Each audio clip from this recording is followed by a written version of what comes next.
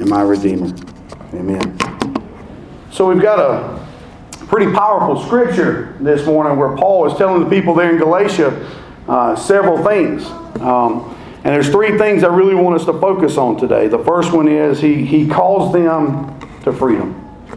He reminds them that because of Christ, they are set free. But then he warns them not to misuse their freedom. And then he tells them, he leaves them with how to fulfill the law, to love thy neighbor as themselves.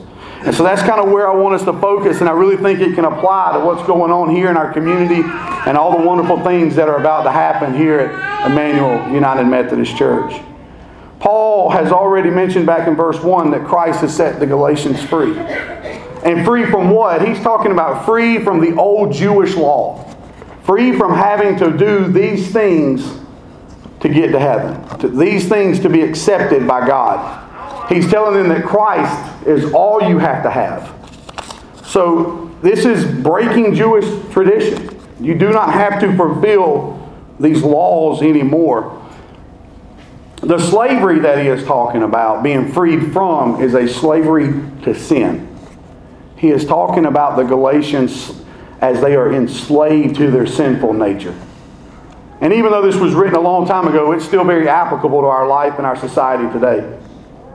We each come with different temptations and different sins and different problems that we deal with. And oftentimes the world tricks us into being enslaved to that. Thinking that we are not worthy enough. That we don't deserve Jesus Christ. And we don't. But we don't have to worry about that because He's already paid the price for us. Paul's fear is that they will continue living trying to be good enough and miss the point that Christ has already taken the test for them. I found a story this week, and some of you may be familiar with this story, but it's a story about these two grandchildren, Johnny and Sally. And as they go to spend the weekend with their grandparents, Johnny's grandpa gives them a new toy. And oftentimes it's similar, probably a toy that his parents wouldn't have wanted him to have. Y'all know how you grandparents don't act like you don't know what I'm talking about. They give him a slingshot. And so he goes out in the woods and he starts picking up rocks like a little boy would, and he starts slinging that slingshot, trying to hit trees, trying to hit anything he can, and he never hits anything. He misses over and over. Well, as he's called in for lunch, he picks up one last rock and he looks down to the little creek there and he sees his grandmother's pet duck. And he says, I can hit that duck, knowing he's not going to hit that duck. And he throws that rock and he hits the duck. The duck falls over dead. Johnny knows he's in big trouble. So he runs and he gets the duck and he hides it in the woods. And he hides it in the pile there so nobody can see it. But like sisters often do, they're watching.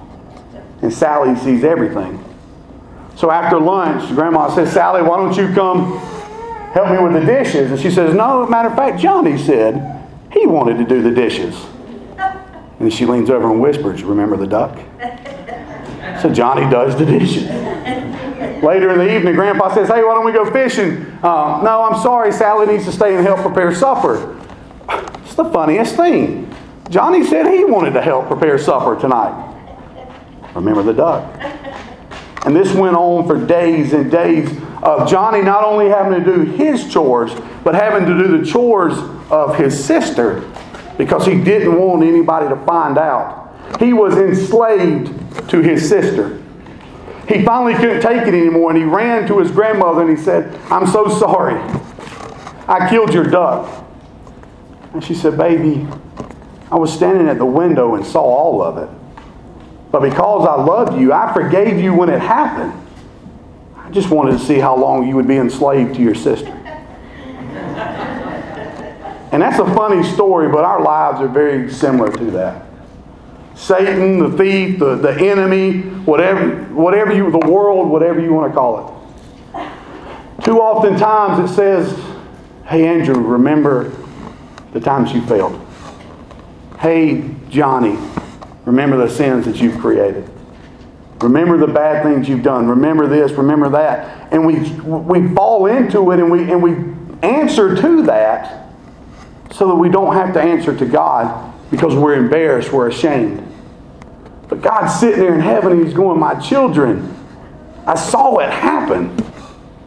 And because I love you, I forgave you when it happened. How much longer are you going to let the world enslave you to this sin when my Son's already paid the price? So we've got to let that go. We have got to be free before we can do anything else from Jesus Christ. The second thing that we are talking about is Paul warns them, don't misuse your freedom. See, oftentimes you hear, well, if I'm free, I can do whatever I want to do. And I don't know if there's anybody in this church this morning other than me who has tried to live their life according to their own plans. I'm going to do it my way, and I'm going to be free, and I can do whatever I want to do, and it leads to misery and emptiness and hopelessness because we're trying to do things our way. As I started thinking this week, over 239 years ago, they signed and ratified the Declaration of Independence. These men wanted freedom so bad they were willing to give up their individual freedoms. They gave up their fortunes. They risked the lives of their family. They lost their houses, their businesses, their ships, all the things they had worked real hard for. Because their desire for freedom was worth more than their individual opportunity to live as they wanted. They wanted freedom from the king so bad they became enslaved to their cause for freedom. Because of their dedication, because of their foresight and seeing that freedom was necessary, we get to live in an independent America today. Living as Christians is a lot the same way. You're free to live as you want to live. You have free choice. But it will not provide happiness. And if you've ever compared living your life your way to living your life the way that Jesus Christ wants you to live, there's no comparison in the two. The freedom that you have to live when you enslave yourself, Paul says you're free, now become a slave. Now imagine being somebody sitting in Galatia hearing that. I'm free, yay, become a slave. What? But that's what he's telling us to do. To become a slave to one another. Willingly becoming a slave to one another so that we can love each other as ourselves. To be enslaved means to lose your freedom and lose your right to choice. And this doesn't seem like something that maybe Paul really wants Christians to do, because it makes it sound like Christianity is this boring life where I can't do anything but obey what Jesus tells me to do. And that's not the case. There is so much joy that comes from being enslaved to Christ that you don't have to worry about anything else in your life. You don't have to worry about where the next paycheck, the next meal, or am I going to fail, am I not going to fail, because He's right there with you. He's already done it for you. A preacher put it this way as he was explaining it. He compared it to a wedding. Now, this is the way that this pastor explained it. Now, I want to add a little side note here and say this could apply to either side, the man or the woman, so don't attack me for this, ladies. The pastor said, he looked at the bride and he said, in a minute, that young man is going to tell you he loves you no matter what. He loves you forever, no matter what. So you don't have to do anything. You don't have to cook for him. You don't have to clean for him. You don't have to do laundry. Now the guys are getting mad. Hang on a minute. And the bride has three options at this point. One, I don't believe you. That's not true.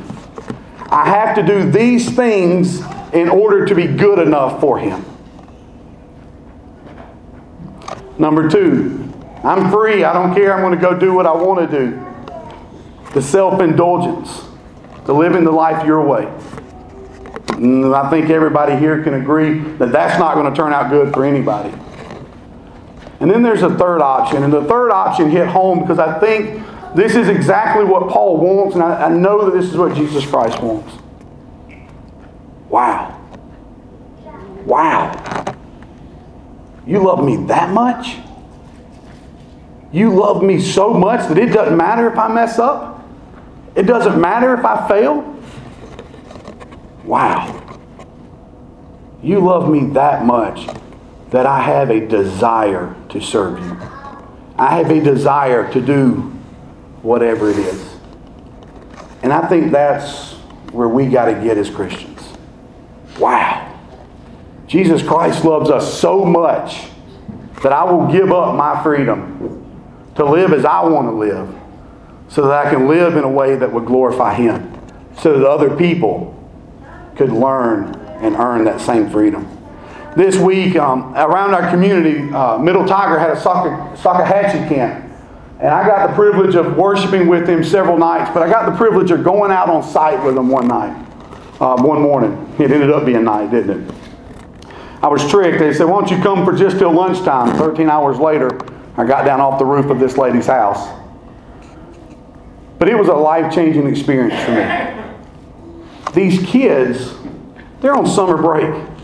They have the freedom to do whatever they want to do. And you start listening to their stories and why they're there. Why they took a week to come up here and climb up on roofs and clean up stuff that you can't even imagine and fix things in people's houses so that when it rains they don't have to put pots out. And you see the tears coming down from the people, and this young girl told me, she says, that's why. Christ loves me so much, I have to share this love with other people. I have to. I don't have a choice. She did have a choice, but what she was saying is it motivated her so much she had to. And as I sat there and I watched these 70-some odd kids tell their story, there was a common theme. They realized how much God loved them, and they had to share it. And this was one opportunity that they got to do so. So essentially, Paul is telling us our freedom should actually enslave us. Our freedom should actually enslave us to love. So how does that apply to us here at Emmanuel? A couple simple things. Get people here. Now, I'm telling you, I spent a lot of time in prayer this week. I have never been this excited about what I know God's going to do. God is going to do amazing things through the people of this church for this community. Get them here. Tell them what's going on. Tell them each week what we're talking about. We're starting a new sermon series next week. When I was growing up as a kid, summertime was the perfect opportunity for story time. Go to the library, have story time. My mom would take us every year. So next week, we're going to start a sermon series, Story Time with Jesus. Tell them about it. Bring them. Go pick them up. Beg them. I don't care what. Get them here. Don't get them here for our benefit. Get them here because you know that God's going to do something so special and you love them so much that you don't want them to miss out on the blessing that they will have in their life. Pray. Pray for our church.